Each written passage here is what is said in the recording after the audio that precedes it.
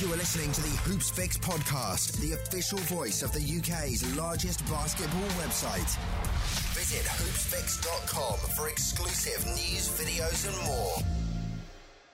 Welcome to episode 52 of the Hoops Fix podcast with me, your host Sam Nita, full-time British basketball advocate. It's been a little while, almost a year since we did a proper episode. The last one was with Nick Drain in May of 2019. A lot's been going on since then. As you may or may not be able to tell, thanks to this backdrop, but we're in a slightly different environment.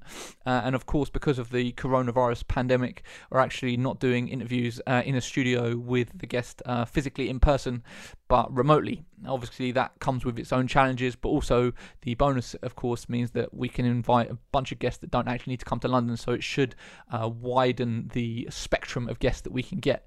The only other thing to actually say before we get into this, of course, because it's done over Skype, it's reliant on the internet connection, and the internet isn't that strong in here, so there are a few times where it does drop in and out.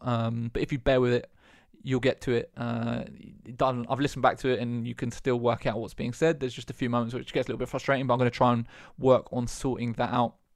But yeah, this week's show is with Ogo Adegboye, a good one to jump back in with.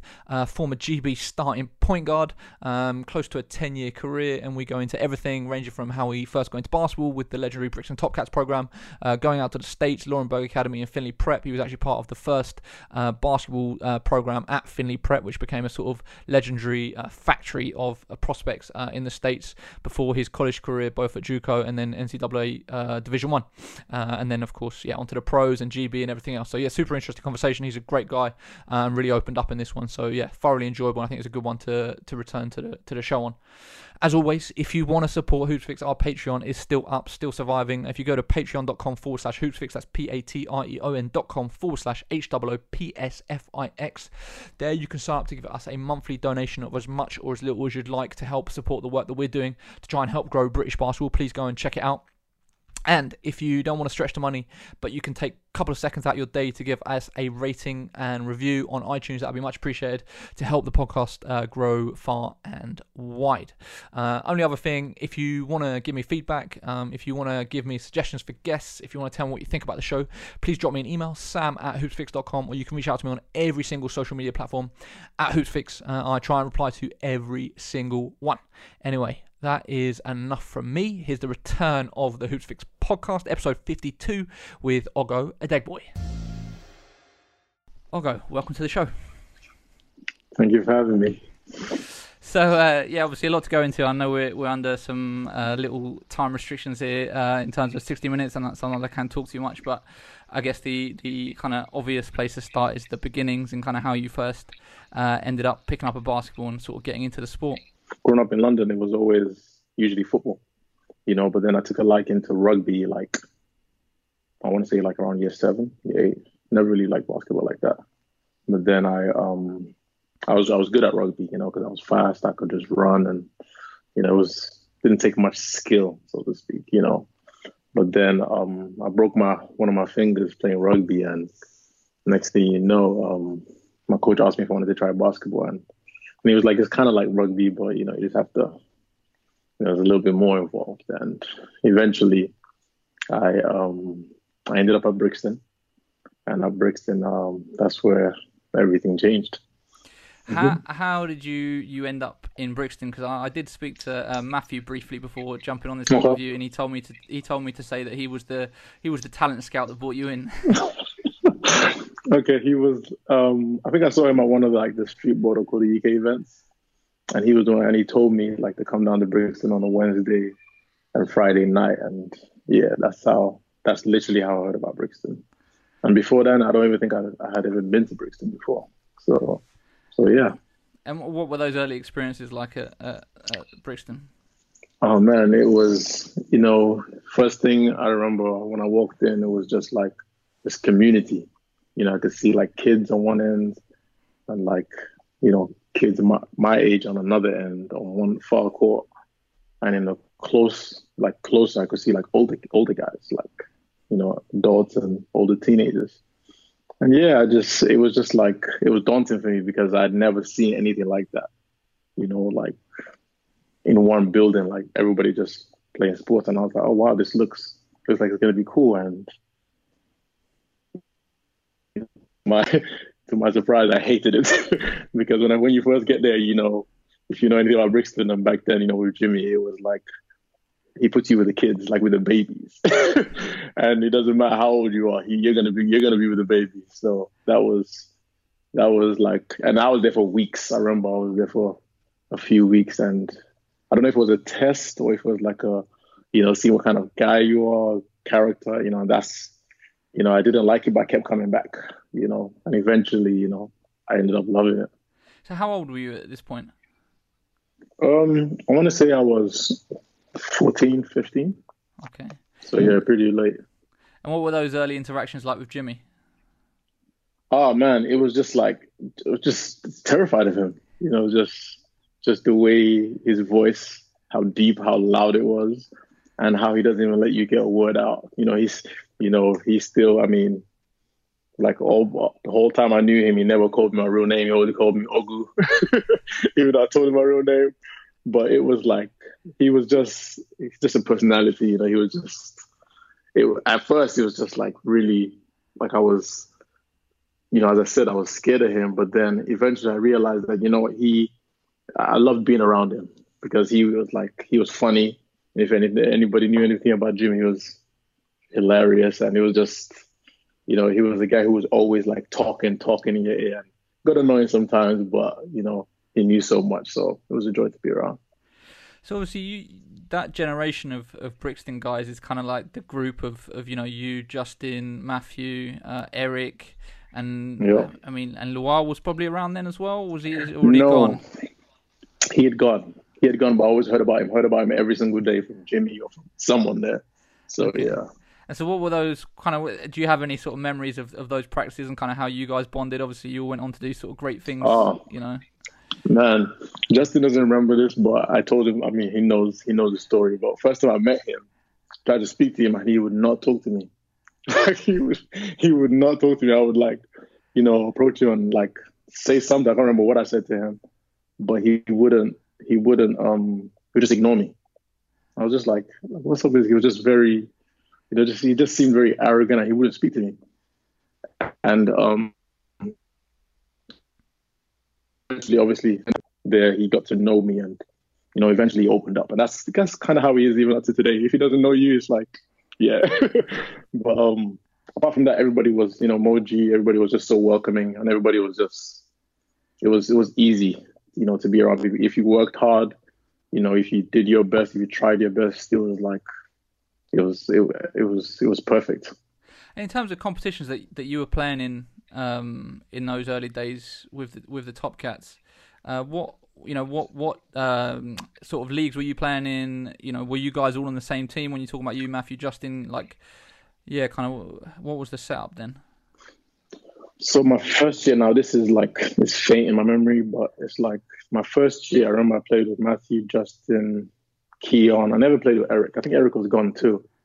And I don't remember what league we played in, but I know I played, my first year, I only played under 16, I think. And then my next year, I think that's when Matthew and Justin left. That's when I played, I think under 18, under 16, under 18, and men's. So I was like, it was it was a lot of competition, and it was daunting at times, because I was like, I didn't know if I knew what I was doing, but I just knew, just work hard. And that was literally how, that was like the pathway for me. Was it clear at that? Yeah. Was it clear at that point that you kind of had a talent for it? No, I enjoyed it. It was more like just like, it was a community. And anytime you have a community, you get hooked. So I just kept coming back, and it just kept going on and on. And, I didn't really, everybody my age wanted to go to America, but for me, initially it was more just like, I really liked it, and it was like a getaway for me. So, it wasn't until I think in between, the next year, where I realized that, I could be if these guys can go, why can't I go? And I just worked super hard, spoke to so many guys, and Yeah, that's literally how it started for me. So the move to the US, obviously, you ended up. Yeah, It was Laurenburg Academy first, right? Was that the first place you ended yeah, up in the Laurenburg US? Institute. Laurenburg Yeah, Institute. yeah. I've been told there's some pretty funny stories from Laurenburg. So Yeah. yeah, can you kind of like how did the move happen first of all? Like how did you actually end up getting there, and then kind of what were your experiences like? Okay, so now I have 100 stories from Laurenburg, but um, so prior to Laurenburg, as I said, I was speaking to a lot of guys. One of the guys I was speaking to was Sean James. Do you remember Sean James? He played at Brixton. I think it was before you came on the scene. Okay. Sean James, tall, braids, doesn't have braids anymore. But he's an ex-Brixton guy, and he was at JUCO. He was at Barton County in Kansas, and his coach got a job in Laurenburg, and he wanted, I guess he needed an extra guard. So I was speaking. Funny enough, I was speaking to at the time, my coach, like, yeah, I could put in a good word for you. And I was like, sure, of course. And back then, it's important to notice that back then there was no internet like we have today, where you can just send your film out and stuff. But it was more like it was word of mouth. And maybe you have tapes. I didn't have no tapes. I was just hungry to play. And Sean put in a good word for me. And the next thing I knew, the guy offered me a scholarship. Yeah, crazy like that. And I don't know if you want me to tell you some of the stuff in Yeah, Laurenburg. yeah. Like, Get into it. Let's do okay, it. okay. Some of this stuff I think back on like how this stuff happened. But so when I first got there, quick story. First got there, I think my flight got there like 6 p.m. But I told the coach I was going to be there at 6:30, just so in case, you know what I'm saying, just so I can make a good impression. I'm on time, blah blah blah. Even though I don't fly a plane. Um, um, I get there at 6, and I didn't have a phone, so I asked the flight attendant if somebody could help because I've never been to America before and I needed, to use the phone. So she called him, the coach. His name is Mark Shu, never forget. And she called him and he said, "Oh yeah, we're just halfing like because Laurenburg is 30 minutes away from Fayetteville. That's a 30-minute drive." And he's like, "Yeah, I'm about to come pick him up." Cool. Um, any of the hoopers who know this, like when you first go to America, you overpack. I had two big suitcases, like for what? And I'm dragging his two big suitcases through the airport, the little airport.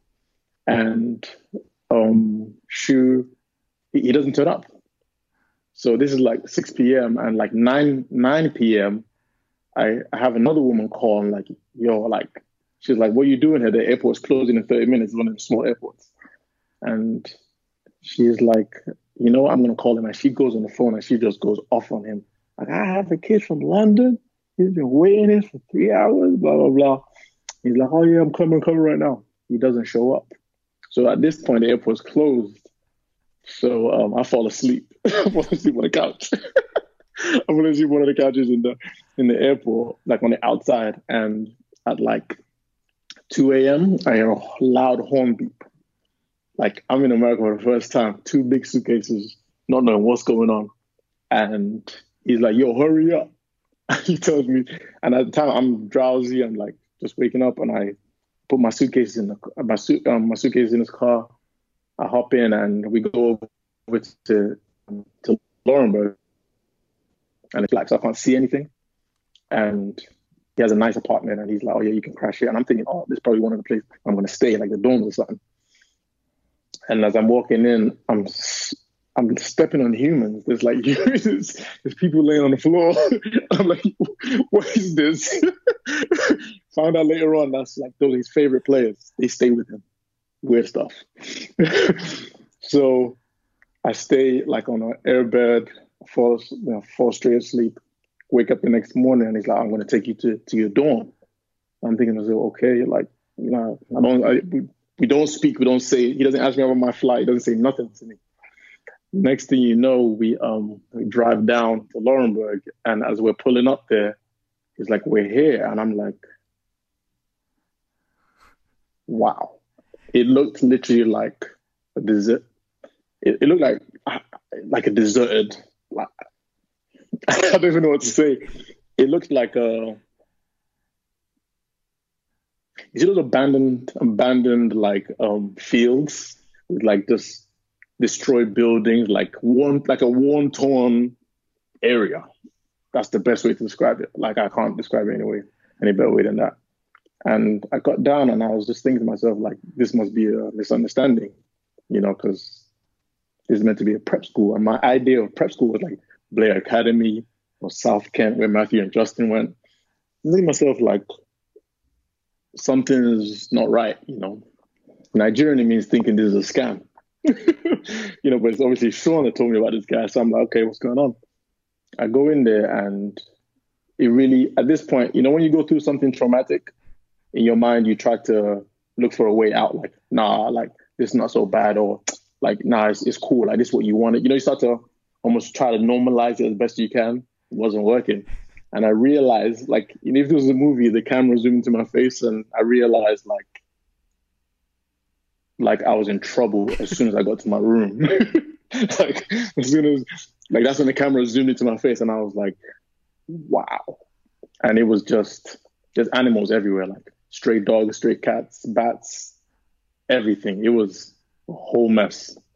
And I had my first roommate in North Carolina, and it was just like, what is this? It felt like prison. And, every night, summarizing, because I could tell you 1,000 stories, but every night was like somebody tried to break into your room and steal your stuff. Yeah. I used to sleep with all my clothes and everything from my suitcase, my 2 suitcases, sleep with all my stuff like as a pillow, and it was just traumatic. So did you last the whole season there? No. Like it was like I was there for 1 semester. So I was there till around Christmas time, and then that's when it was like I had to get up. I had to get out there. Like I had to I was making calls, and at the time, Lual's agent, I was speaking to him and I was telling he heard about the school, and people hearing about it just like you're hearing about it doesn't do it justice. You can't really catch the smell literally of the place. So it was like I called him and I was like, listen, I need help. Like I'd rather go back home. This was hell for me. As a teenager I had no friends, I had no money, I had nothing. So he used to send me like boxes of food. He would send me like this big box of like snacks and ramen noodles. I'll eat them without even cooking them. And that's another thing, there was no food. Yeah, there was no food there. So yeah, it was a mess. 2 toilets for the whole dorms, no toilet seat, no toilet door, shower curtain for the toilet. Sounds like a movie, but very bad one. But yeah, eventually I was just like, yeah, I'd rather go home than be here. Like this whole basketball thing is not for me. Like this, yeah. So, but then eventually he flew me out to Chicago to stay with Lou and just look for another school. And that took about a month and a half. And that's how went through probably over 50 schools that said yes and then no, or then just flat said no. Some of them been taking international students, and it was tough. It was just like, because every day it was just like I was just existing. I wasn't really doing anything with my life. Like it was just like, is this ever gonna happen for me? And yeah, and even when it does happen, I'm out of shape. I can't work out. I can't really, function. But eventually, that's how we found, Finley Prep. And I'm right in thinking that you ended up, were you like part of Finley Prep's first actual team? Yes, I was. Right, because Finley Prep obviously ended up becoming a bit of a powerhouse and sort of renowned for producing players, right? And so you were part of that first cohort. Yeah, so the coach who was the last coach before they, what happened with them, the last coach, Rodney Haddix, he broke his arm or his leg, but he had already committed to Miami, Ohio University. So Finley wanted another guard, and here I was in Chicago, and I don't even know how the whole thing happened, but it happened, and they ended up taking a chance on me, and I went there, and I'm friends with the coaches right now. So it was crazy. It was crazy how that happened. The timing was ridiculous. And how was your experience there in comparison? Oh man, like night and day. You know, it was. If you know anything about Vegas, it was like I didn't really care so much that it was Vegas, but I just cared that it was sound. You know, I could get food. I could have a good night's rest without worrying about somebody trying to bring it to my room. You know, it was great, and the coaches there, they were great. It was tough to adjust to because it was militant. Like in terms of like you have to make your bed. If you don't make your bed, the whole team runs miles in the Vegas heat. Like it was tough. You have to sit in front of the class. You have to do your work. You can't skip not one class. You can't slip not one.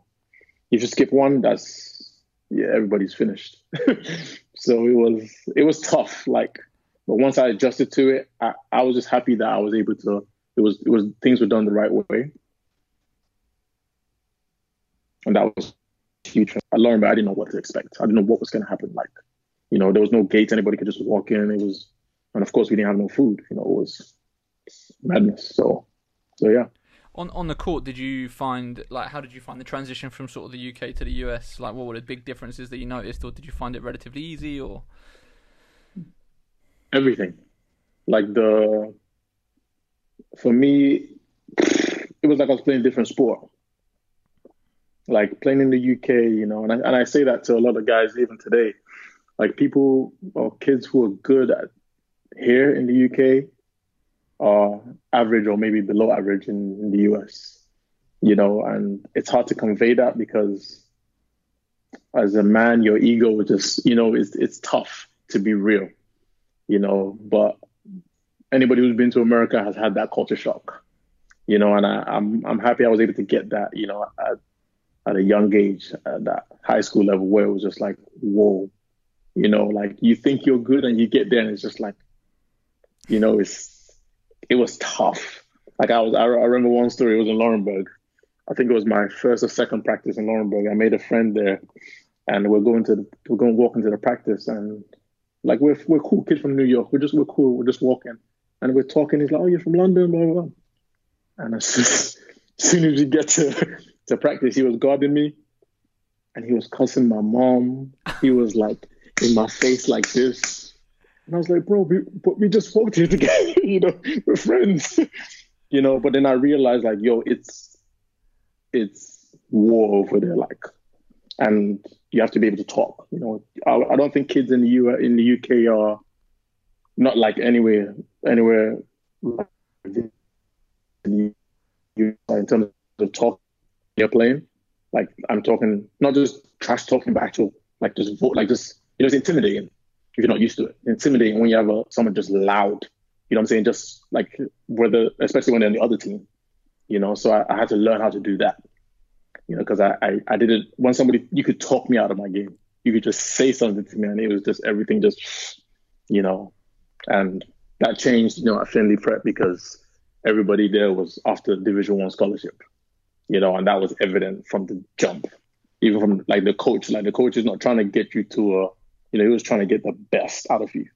And, you know, that's why the program was like that. So yeah, the transition was tough. Was there any point that you thought, I don't know if I can do this, like I'm not cut out for this, is too difficult? Or was it always like, do you know what, actually, I think I've got this? After Laurenburg, I felt like I got anything. Like after going through that stage in Laurenburg where there was times where I thought I was going to die, honestly. No, seriously, like, there was times in Laurenburg where it was just like, yo, this is how I end. This is the end of my life. You know, I told you I have 100 stories. But after that, basketball was tough, but it was just like, I can do it. Yeah.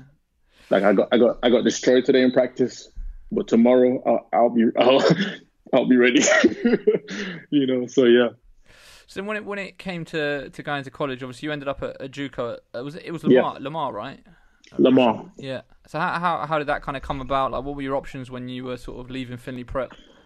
So when I left Finley Prep, I verbalized to a school, Texas State, San Marcos, which is just outside Austin, Texas. It's a Division One. But after the summer in Vegas, I flew back to Chicago. I didn't want to go home, so I flew back to Chicago. During that summer, like that space, and Luwal.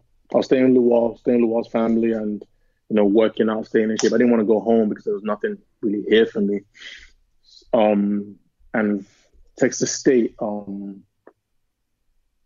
very interested in me, and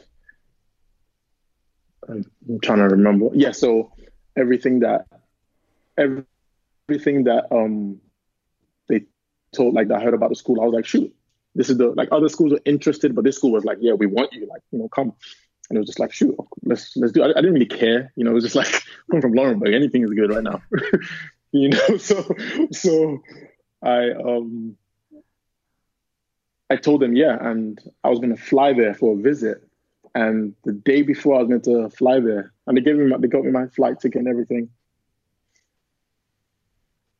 I got a call from my Michael Peck, and he's on the phone, and he sounds like I don't know if he's in tears, but if he's like just angry. He sounded very angry, and he's like, "Oh, I'm so sorry, man. I'm so sorry, but they don't want you anymore." And I was just like, why is he calling me? And he's like, they didn't want to do it, so I guess they made him do it, or I don't know. It was just so, at the time, I'm not thinking about basketball. I'm thinking about, so when you're an international student, I don't know how it is then now, but how it was back then is you have this window to transfer your visa, your student visa, and I had a week left. So this was meant to be done, So for me, I'm thinking to myself, okay, I have a week to find a Division One school, and for me to sign with them, and then for them to transfer my visa from Finley Prep to the school all in 1 week. So I need a miracle. And I'm thinking to myself, like, what am I going to do? And I told my coach the situation is like, let me make some phone calls, let me speak to some people. And you can imagine like that limbo period where I'm just like, what am I going to do? So obviously in my mind, I'm starting to think I'm planning to go back home. And next thing you know, my other coach called me and he told me, that, there's a school in Lamar, it's a JUCO. And back then, JUCOs had like this stigma. Nobody wants to go to a JUCO or like JUCO. I'm coming from Laurenburg. Like, I don't care. That's why Laurenburg for me was a huge blessing because so many, there's a kid that was with me in Laurenburg and I asked him to come to JUCO with me and he was like, no, JUCOs. And I'm like, bro, anything's better than Laurenburg. So it's in Lamar, Colorado, which is like a cowboy town. It's very, country type, town, and you can even smell the manure. I didn't care. It was just like, let's do it. Like if I can go there and make something of myself and then end up with a Division One, sounds plausible to me because came out of Laurenburg. So went to Lamar, and yeah, that's literally how I went to Lamar. Wow. And at Lamar, so I know you led them to their first ever tournament appearance, right? Was that in your second? Yeah. Was that in your second year? That was my second year. My first year struggled. Really? Struggled. I struggled because I had to make that transition from high school to playing against men. Playing against guys who were stronger. What I'm saying? Some of them came from Division Ones. Some. It was different. So I had to make that transition, and that took me probably like half a year. And I started at Lamar probably in the second half of the year, and so yeah, but I didn't really have any schools looking at me and stuff. But I remember trying to leave Lamar. I did try to leave Lamar, but then I think I spoke to, it was Luwal's agent, and he said, "Why are you trying to leave to go where? And start all over again? Like, what if you stay?" And I was like, "Okay, I'll stay another year." And I stayed another year, and it was a totally different experience. And yeah, we ended up going to the national tournament, and we ended up being 5th in the nation. Nice. So, yeah. And so did you have Division One schools knocking throughout that second year, or did they start coming after the tournament run, or? I had 23 Division One offers. Oh, nice. Yeah, I had 22 Division One offers, and my coach was like, he was he was like he was telling me, listen, I'm going to turn off my phone because if like when you go touch and you play well on all national team, first team thing, whatever you call it, and when you go to that, there's so many coaches there, and they like you get a lot of looks, you get a lot of offers, and before Hutch, I had like maybe 3 or 4 offers, but when I went to Hutch, it blew up. So yeah, it was at the tournament where I really like made a name for myself because I was playing against like the best JUCO guys, number one ranked Chipola and Midland College and all these like powerhouses, and that's where I made a name for myself. So you graduated from there in 2009, right? So it was 2009, Yes. 2010 was your first season at St. Bon's. Yeah. Which means that also was the first. So 2009 was the first summer that I started filming for Hoops Fix. So that was the summer that you came back. And obviously at that point, I had no idea. I had no idea about basketball. Like, I had no idea we had players in the States. I had no idea what was going on. But what I do remember is just you turning up and just dominating in every single qualifier. And I was just like, who is this guy? Unbelievable. And then not only were you dominating, but of course in Nottingham you had that dunk, which was to this day the first real poster dunk that I ever caught on tape as well. But yeah, what are your memories of kind of coming back that summer as well? Because I don't think you were back very often, right? No, again, you see, when I wasn't back, I was probably in Chicago, working out or just trying to. I mean, it depends on what year it was. Just trying to go to that next level or trying to improve, And so, yeah, you mean that summer? You asking me about that summer? Yeah. Summer 2009. That summer, I was happy to be home because that was probably the first time I came home in 2 years? Yeah, 2 years.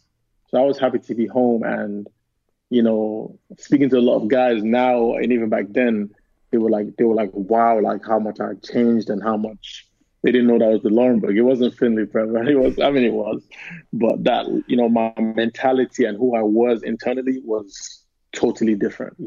I really appreciated the little things, and yeah, I was just on a different level mentally, in terms of life and in terms of basketball and how I saw everything. I saw everything differently. Coming back and sort of playing against some of your peers, like from the UK, obviously guys that you've probably grown up with or known of when you were coming up in the UK. That summer, did it really crystallise in your head how much better you were than most of them? Kind of, did it change anything for you mentally of just like, wow, like I've, being in the States has developed my game, or was it kind of like you knew you were going to come back and tear it up? I knew I was. It didn't feel like, I didn't feel like that because I was already told before I went to America that I was good, even though I didn't really see or play against much of the guys here at the time. But I already, I heard about, again, at Brixton, you kind of turn off that noise. You just focus, it's just tunnel vision. So coming back and, playing, and doing well in the summertime or whatever, it didn't make me feel like, I didn't. Because I knew that meant nothing for where I was trying to go. Yeah. And even as I said, like every year was like a new beginning for me. St. Bonaventure wasn't what I'd already experienced at JUCO, because that's a different, Division One is different. It's not the same as JUCO. So being around was fun. It was more fun than anything. It wasn't more like an ego trip or I'm better. Like, no, it wasn't. It was more fun than anything. And then when you look back on your 2 years with St. Bon's and sort of playing Division One basketball, kind of how do you look back on that sort of stage of your career and your memories of college? That was, I think, Division One was where I started to notice a pattern in terms of how. Like the more you know, the more you realize you don't know. Because coming from the UK, I thought I knew this much basketball, but I realized I didn't know that much. And then I went to Finley Prep and I was like, oh yeah, I know now. And then I didn't know when I went to JUCO. And then I went to JUCO and then go to Bon. You know what I'm saying? It was just that same. And when I got to St. Bonaventure, I thought I knew how to work hard. And that was, for me, I knew I didn't know everything. But in terms of giving your everything, I didn't think. And I still believe, I don't believe you can go higher than that. Like the work we did, the intensity, the time frame of workouts, practice, stuff like that. That was the peak. And I don't think that, and I've spoken to some guys, I spoke to Luol in the NBA and he says college workouts, it's not, there's nothing harder than that. Nothing. Really? Yeah. So, but my 2 years there was, it was cool because I chose a small school for a reason because of JUCO and I only had 2 years. So I wanted to just focus. I had Illinois State. I had, the school in Florida. I had Florida, Southern Florida. Yeah, USF, Southern Florida. I had a couple other, UNC Charlotte. I had a lot of, big population, like student body schools, but I wanted to go to a small school, and St. Bonaventure was the smallest one. So I ended up going there just to focus, and it was intense. Did you end up leading the nation in minutes as well? Yes, I did. It was the Iron Man. It was between me and Kemba Walker. And really? And it was, I think it was CBS Sports that does it. It was CBS Sports because that was my first ever mention in a mainstream press outlet because they reached out to me and I'm like, why are you contacting me? Like I started some website a few weeks ago. Do you know what I mean? They're like, oh, we're writing this piece about Ogo being college basketball's Iron Man. Can you give us a quote or whatever? I can't even remember what I said, but yeah, that was the first bit of sort of mainstream press coverage that I ever got as well. But yeah, crazy. So yeah, you led the nation in minutes, and it was between you and Kemba. Yeah, it was between me and Kemba, which player means more to his team, and I ended up winning it. Because we had a 5 overtime game, a 4 overtime game, a 3 overtime game, 2 overtime game, and a 1 overtime. We had games where it was just because we only had 7 players my senior year because. I mean, I don't want to get into that, but yeah, we only had 7 players, and so I had to play. I had to play, full on minutes, and it was tough. It was very, very tough, but it ended up being a good thing to remember. So then, when it came to turning pro and that whole process, kind of were you pretty much set that you were gonna turn professional? You knew that was the route that you wanted to take, and kind of what was the process of finding an agent and kind of making that jump? I think you signed in Cyprus for your rookie year, right? Yeah. So I had no idea. I had no idea what I wanted to do. I had no idea. I just wanted to finish college. I just wanted to move on. Move on to what? I didn't know. I just wanted to, I wanted to see what was next. And at the time, I mean, anybody who graduated around that time, you get 1,000 inbox messages from agents all over. Hey, I want to represent you. Hey, we represent this player. Hey, and I just did what I knew. So I went with Luol's agent. Big mistake. Because just because he's a good agent for Luol doesn't mean he's a good agent for me, And, you learn these things. But, so that summer was my first year with GB, I believe, or my second year with GB. I think your first, no, it was my second year. Your first summer with GB was after your junior year, right? I think. Yes. And my second year was in Slovenia, I think, or Lithuania, one of them. But anyways, I remember, I'll tell you this. I remember when it was right after Eurobasket, and it was around August, September. And I'm just like, usually I'm ready to go back to school. Somebody sends me my flight and go to school. But this time, I've graduated, so what do I do? And so I call I was like, oh shoot, I have an agent now. So I call my agent. I'm like, what's going on? Where do I go? And he's like, I don't know yet, but I'll get back to you. And he got back to me the next day, and he's like, Ogo, there's a team in Cyprus. Take it, or you're going to be waiting till December. I was like what? I thought the agent was meant to work for me, not the way he's talking to me. So I'm like, nah, I was like, I don't want to go to Cyprus. I don't, I don't want to go to Cyprus, and I want more money. So, so it's it's funny, but this is literally what went on in my head, So, he's like, listen, if you don't take this, you're gonna be home. You'll be waiting until December. And I'm thinking to myself, shoot, like I have to take it, because so I ended up taking it like out of fear, literally, seriously. And I ended up that's literally how I ended up in Cyprus. Wow. Yeah. And then did you enjoy the experience in Cyprus in the end, or did it not end up being a positive one, or? My first year, it felt like Laurenburg at the beginning. Really? Because, yeah, in your mind, you're thinking professional basketball. Like you're coming from college, and college locker rooms, you almost judge things by, the aesthetics, like, how the arena looks. So, you know what I'm saying? Like how the locker room looks. And when I first walked to my locker room in Cyprus, it looked like Bricks the Wreck. It looked almost like no, like it looked way worse. It looked like you see the what's the name of this thing? You see the I've forgotten the name. It just looked terrible, the locker room. And I'm thinking to myself, as soon as I walk in there, I'm expecting like carpet and the team logo, and etched into the carpet. And I go there and I'm just like, it looked like Laurenburg. I just had to start having PTSD. Flashbacks. Yes. And I'm just like, yo. But then I realized it wasn't fake when I got for my first check. And I was like, oh, okay. Like, this is real. This is how it happens. And so, I end up playing games, and, that was a different experience. Like how rowdy, like the crowd, they can come on the court. Like, you can end up fighting a fan. Like, it was just mad. And sometimes you have to take the ball out on the other side because they'll spit on you, or they'll throw beer on you or something. Yeah, so you have to ask the ref, can I take it out on that side? Yeah. So my first year was like,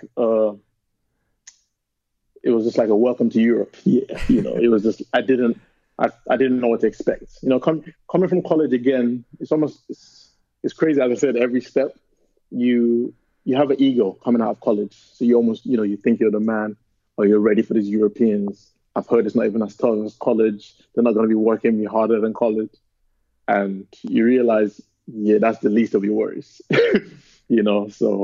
So yeah, that was my first experience. So yeah, in amongst all of this, obviously there was the GB. You ended up, so you got your first, you got your first, you got your first call up after your junior year.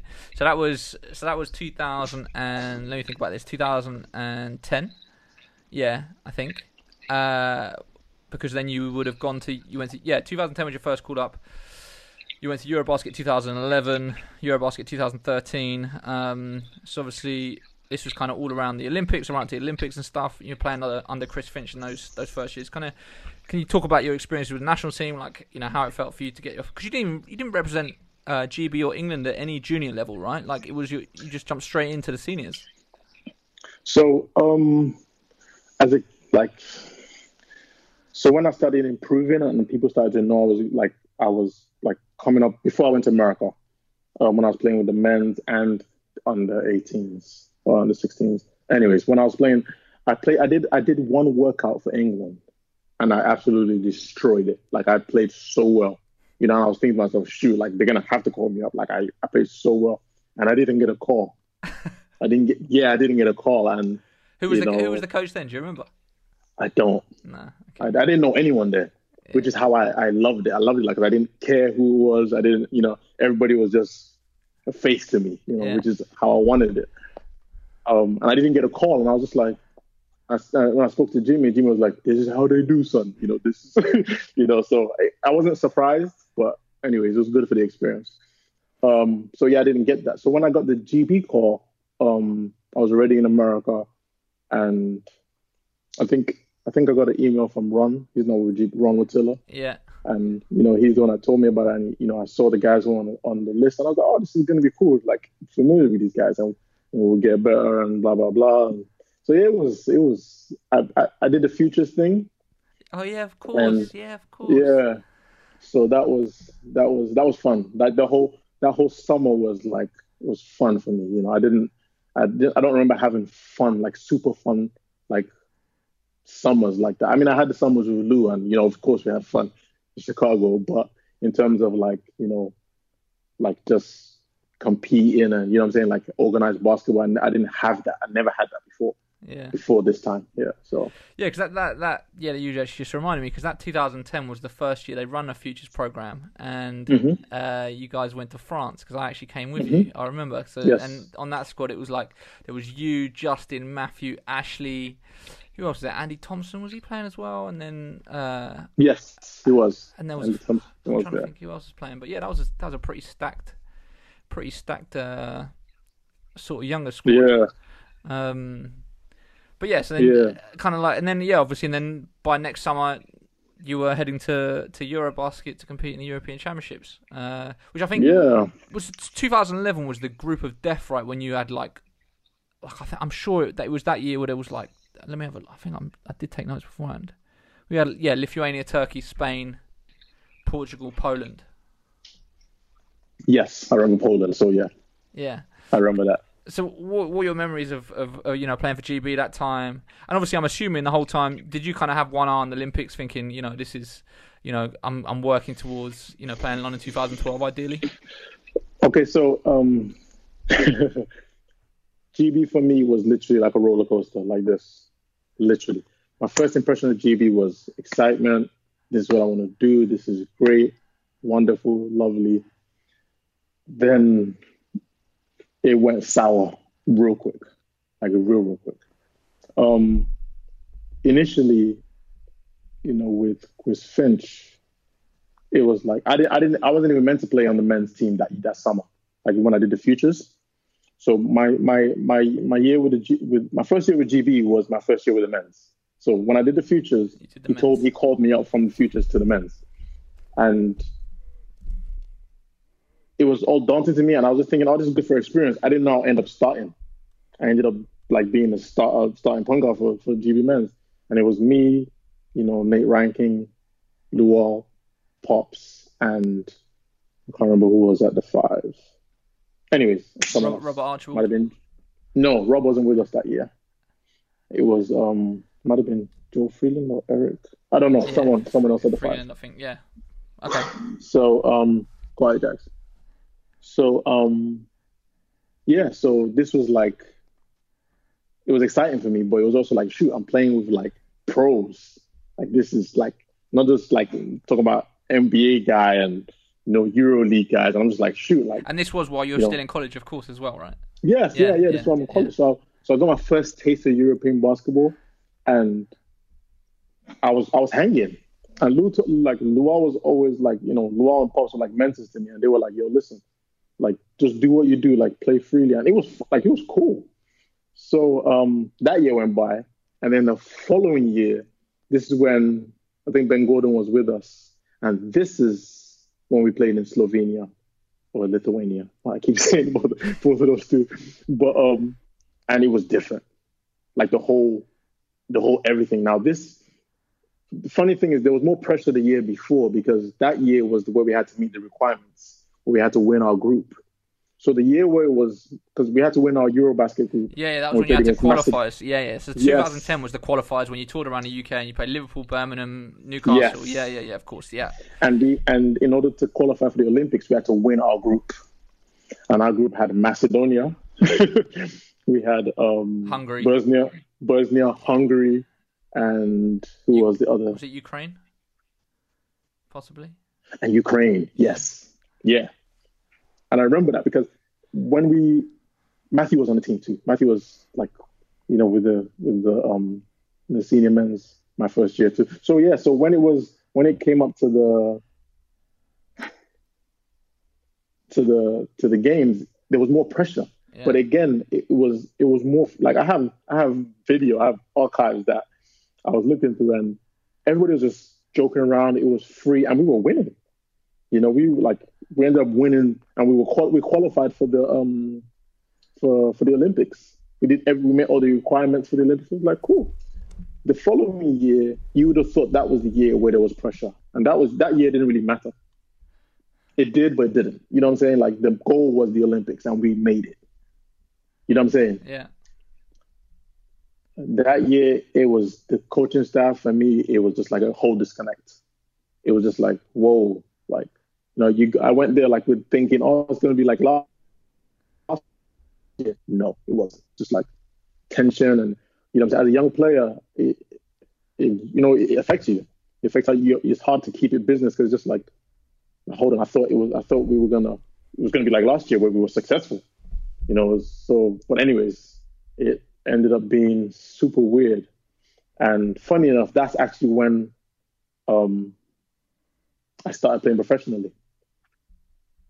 So after that year, that's when the Olympics happened. That's when the training camp for the Olympics. So after my first year professional, I said it from the first day.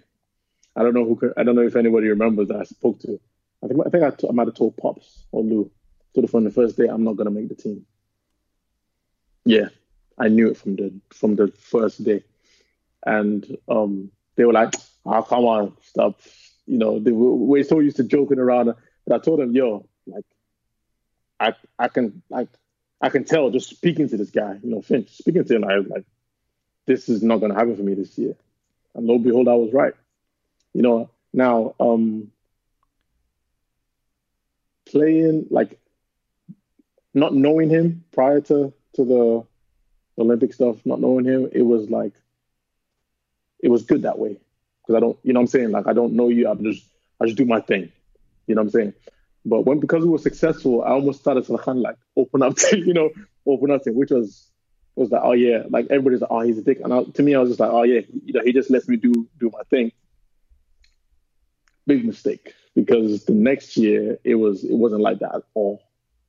At all. Every little thing I did, let's say I passed to this guy instead of passing to this guy, or I miss a guy and I pass,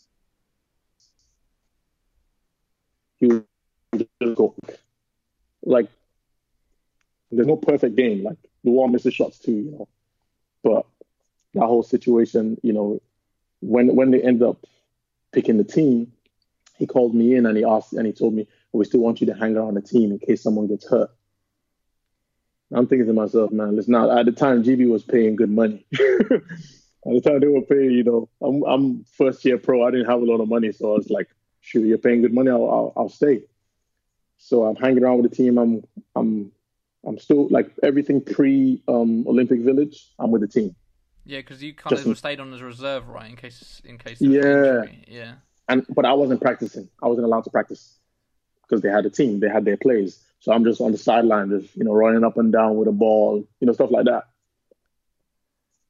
Tell you a funny story. Team USA game. I wasn't meant to play that game. I'm getting triggered right now. But 2 weeks before that, I hadn't played. I was out of shape. I didn't even have I don't know if you've seen, I didn't even have my shoes tied when I was on the bench when he called me in. He called me in and I was just like, is he calling me to really play right now? And he's like, yeah, go in there, because we were struggling. And I was just like, he's really calling me to play. And I hadn't played. So it was just like, oh my God. Yeah, it was madness. So that, how that went. Yeah. But so after that, we played a game in France, 2 games in France. The first game against the African champions. A lot of people might not know this and I'll tell you why they don't know it. Played against the African champions. That was, at the time, what country was that? Tunisia? I don't know if it's Tunisia or Algeria. They were the African champions. They were going to be in the Olympics. And I had a double-double that game. Now, that game I was prepared for. I had a double-double and so did Pops. And at the time, this is when I probably started using Twitter. And GB didn't tweet about it. They didn't tweet about it. I'll never forget. And I'm thinking to myself, I'm the guy who didn't make the team and I had a double-double. Explain yourself. And I remember very clearly Pops going to Finch and saying, this guy needs to be on the team. Yeah. Wow. And that's one thing I love about Pops, because I remember he's the only one who actually, now, I'm not going to tell him to, oh yeah, this guy shouldn't be here, this guy should. But Pops literally just, he stood up for me, and I love him for that, you know. Yeah. So, but yeah, so I stayed on the team until somebody got hurt, which they did, Mike Lensley. Yeah, But he did his calf, right? And they took him anyway, because I'm really, like, yeah. How many games did he set out? He set out at least one, right? He ruptured his Achilles. He couldn't walk. He ruptured his Achilles. Yeah. I remember He his calf. ruptured his Achilles a week before. And I'm thinking to myself, like, you know, Lou and Pop is telling me, yo, like, it's go time. Like, you're in there, bro. Nah. They said, I spoke to Finch, and he was like, yeah, we're going to give him a try. We think by the third game, he'll be ready. This is 2 weeks. So the third game is 2 weeks after rupturing your Achilles. Like, I'm with Mike. Like, I see this guy every day, and he's like this. Like, can't walk. And I'm thinking to myself, like, how is this possible? But they ended up trying him, like, saying, yes, maybe he'll make it. So he played the first game, and he had to get carried out in a stretcher. I remember very clearly. He got carried out in a stretcher, and I was just like, so they had 11 players. Unreal. When they had a London kid, and even, like, Justin didn't even come to training camp. Yeah. Like, you know, it was painful, you know, even up to today, because that's something I will never ever get, like, in this lifetime. Yeah. To have the Olympics in London, and we're from London, and then we have people who are they're not from London. They're not from London, and they, you know what I'm saying, they're representing us. Yeah. So it was painful, you know. So that was, and then from then on, you know, GB was just like you know, like my face now. It was just like, you know, because that right there was so painful for so many of us, and even for people who weren't on the team, people from Brixton, people like just basketball fans in the UK, you know, to watch Team GB, and they can't even pick 5 guys out who will say, oh yeah, he's from here, he's from North London, or he's from Manchester, or he's from. Yeah. So that was, you know, it was rough. It was a rough experience.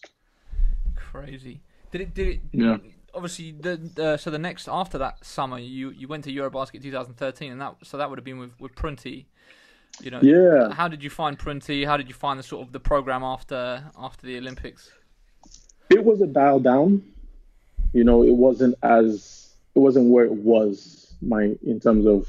I mean, budgets have been cut and everything else, right? At that point, funding was being cut by UK Sport and. Yeah, and even, you know, I feel like even for Prunty, he was still trying to figure stuff out too. You know, he's a cool guy, but, you know, he was just trying to figure stuff out. So that was his first year, and anybody know, you know, going to something for the first time is not going to be, you know what I'm trying to say, it's not going to be what people expect, or, you know, because people are going to come in there with a mindset of how it used to be, and it's totally different. But, you know, but it was cool. You know, it was, for what it was cool. You know, but again, the stain of the years past was still, you know, the smell was still there, strong. How do you kind of feel towards the GB program now? Now, I don't know, man, because I feel like I'm a person who's 100% for the players. You know, I think the players are the toolbox. You know, they're the toolbox in terms of not just GB, but everything. Like, if the players are not being looked after, then you're exploiting them. Simple as. You can call it what you want to call it. You can call it pride. You can call it for your country. If the players are not getting all their needs met fully, then it's an abuse. And I feel like, to some extent, that's what's happening. If I'm being totally honest, because you're basically trying to use that, you know, play for your country, that kind of, you know, hey, you know, don't worry, you know, if you perform, then this is going to happen. That's all nonsense, because it's work at the end of the day. And these guys are putting their everything on their livelihood on the line. For what? You know, for what? You're going to, you know, and when you're young, you know, you want to, it is something that you want to do and you want to get the exposure, quote unquote. But as you get older, you start to really see things for what they are, and you start to realize, like in any other field of life, any other business, you cannot. This is unacceptable. If you take basketball, the word basketball out of it, and you say, okay, these guys are going to do this, this, and this. They're going to risk this, this, and this, and they're going to get this, this, and this. You realize that, yeah, this nobody in their right mind says yes to that. Mm. So why should you ask basketball players to do that? If somebody gets hurt, are they going to pay for the surgery? Mm. You know what I'm trying to say? Like, yeah. No, totally. As you get older, you start to see these things, and it's just like this is if you put it plain and simple on paper, this is abuse. There's definitely it's clear. Like obviously, I don't know if you were watching any of the Deng and Pop's show. They've been doing their Instagram lives every week or whatever, and sort of they obviously made a number of different comments about the GB program and stuff. And I think it's just so clear there is a huge disconnect between the organisation and the players, and there kind of always has been. And the tough thing now is, of course, that the program is completely different. Like the people that are involved with it, I mean, GB in itself almost doesn't really exist anymore. But all those people that are involved with it at the Olympics aren't around anymore, and it's just like, and the turnover is just so high that it's just like, well, who are we actually talking about here? Because a lot of people that made those mistakes aren't around, but then there's new people in that are also making mistakes, and there's just no continuity, and there's obviously just a whole bunch of issues around the entire thing that needs a complete overhaul. Anyway, I'm aware of time here, so just to kind of, we've spoken about GB, obviously done college stuff, just kind of, I guess, a brief overview of the pro stuff. One thing I obviously didn't want to touch upon, of course, was retirement. You kind of retired. In your Instagram post that you did at the time, you obviously spoke about your struggles with depression, mental health. Can you kind of talk a little bit about that, kind of what happened with your pro career, kind of what made you want to step away, and then how you ended up sort of returning? Okay, so initially it was like I started to ask myself, why am I still doing this? And I feel like every player should ask themselves that, or write it down. Why are you doing this? And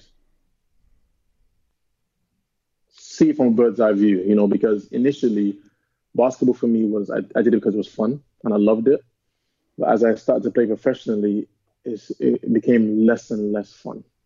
It wasn't as fun. It was strictly business, and I was fine with it, But again, anyone playing in Europe knows sometimes you're gambling because you might not get your money.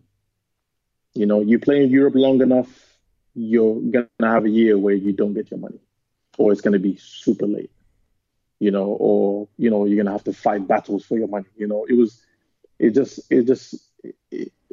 was very frustrating for me, to go through that. And I had a couple of other experiences with Europe. I signed with a team, and it got to a point I didn't mind if the money was late. I'm talking 6 months, 7 months late.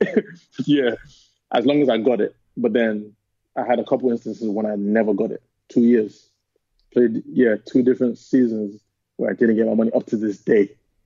So it's like, okay, so what am I doing this for? Am I doing this for, I'll do this for the love. I hate when people say that because it's business, keep what this is my livelihood. So that was happening. And at the same time, it was just, I had a couple incidents with my team where, I mean, it was other stuff happening. My team, like our fans were like making monkey noises towards the other black players on the other team, and it wasn't the first time it happened, but it was just like so much was going on. I was thinking to myself, like my whole life was boiled down to money, because that's what I was doing it for at this point. I wasn't playing for no championship. Obviously you try to win because you're competitive, but I won a championship my second year. I won a cup championship in Cyprus, and after you win, it's like, hey, and then it's like,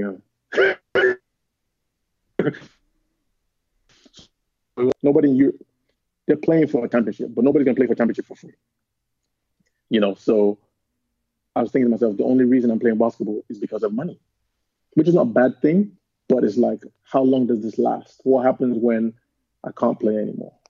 You know what I'm saying? What happens? And it put me in a place where I was just like, you know what? How do I? And this was actually happening early on in my career because I was thinking I'm always looking ahead, trying to think what am I going to do what am I going to do next year or 2 years from now. I've always been like that, and I couldn't. I had this mental block where I couldn't see myself past, basketball. Like I am nothing without basketball, and it didn't sit well with me, And I struggled with it, and I battled with it, and I said, you know what? I think it's best if I remove myself, because if I remove myself, then I have no other choice but to find something else. And me coming from Laurenburg, if I can get through that, I can get through this, So it was tough. My first year, I thought it was freedom because I was like, I don't have a schedule. I don't have to be anywhere. I don't have to be in shape. I don't have to, I can play basketball, but for fun, I didn't have to do anything. But then it took me to a very dark place because I realized truly like I was just a basketball player. That's all I was, and I don't believe that's true for any of these guys because just because they haven't found themselves or found something outside of basketball doesn't mean they're just limited to one, to one thing. So I decided, I'm gonna try a bunch of things that I couldn't try before because I have all this time now. So I tried all kinds of things, all types of, just trying to find myself. And around that time, that's when Jimmy got sick, and I was with Jimmy the whole step of the way, and I watched his body, deteriorate over a 6-month period. And initially, eventually going to his funeral, when I went to his funeral, it kind of did something in me. And it made me feel like, I don't fully know what I'm going to do when I'm done playing. I have an idea, but I can still play. I can still dedicate a year or two to Jimmy, just for him, And I spoke to my agent. I told him, give me 1 month because I knew and I know my body that well that I only need this amount of time to get ready. And after a month, I called him. I said, what's up? And he's like, oh, there's this team, in Italy. I said, let's do it. I didn't even ask about the money. I said, let's do it. Let's go. And, ended up being the top team in Italy, top team in the league. And I ruptured my patella tendon. Lovely. Yeah. So yeah, that was, that's another experience, going through surgery. That kind of put into perspective everything I was thinking, beforehand. What happens if this happens? Because you ask anyone, like, I'm never hurt. I'm a machine. You're the Iron Man. So, you know what I'm saying? So for me to go through this was like really like humbling. And it brought me to a place where I was like, you know what? I'm glad I had those thoughts. I'm glad I took that year out because now I have other things, that I've put in place, because this basketball thing is fickle because as humans, we're fickle. We're going to end up not playing one day. And, one injury is around the corner. Young guys that, that have never had any injuries, like you feel invincible, but all it takes is one. All it takes, that's it, just one. And if you weigh that on a scale, it's dangerous, because one mistake, one sharp turn, one anything, and everything you've put your all into, it goes up in smoke. So for me, that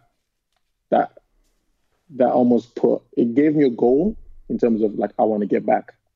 Like that was, apart from, trying to play at a higher level and trying to make X amount, that was probably the only goal I had as a professional basketball player, to get back from my injury.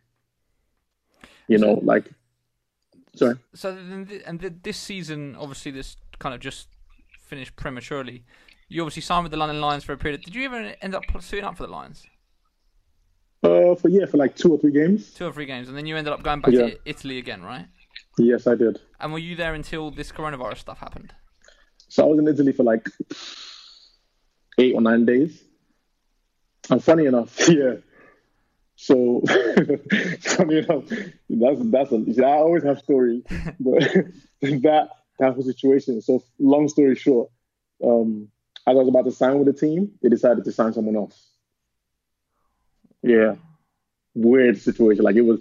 I was kind of happy because it was when I got to the situation, it had a little bit of Laurenberg smell in it, So when I got there, I was just like, I knew everybody on the team, and they were like, "Yo, we don't know why you came to this team, but we're happy you came," because they didn't have a point guard. And I was just like, okay, so the team, it's in the south of Italy, which is more mafia type, like, you know what I'm trying to say. So I was just like, oh boy. And I played in the south before, so I kind of knew what to expect. I wasn't blind. And I knew all the guys on the team because I played against them, ex-teammates, blah, blah. But I got to the team and, practiced well. Everything was cool. And then as I was about to sign, this was like in 2 or 3 days, mind you. No, like 4 days. I was about to sign. Hold on, let me take my headphones out. I think my headphones are lost. Can you hear me? Yeah, I've got you. Can you hear me? Yeah, I got you. Cool. So as I was about to sign, the president decides he wants to sign a wingman. They don't have a point guard, and he just this is the kind of European stuff that happens sometimes. So at the time, I'm telling my agent like I wasn't even arguing. I didn't ask him why. I just said I said cool, and I had stayed there for like another 6 days or 7 days, just waiting for a cheap flight, and I ended up buying my own flight to get out of there because it was just like, what am I doing here? Yeah. And then 2 weeks later. Wow. Crazy. Yeah.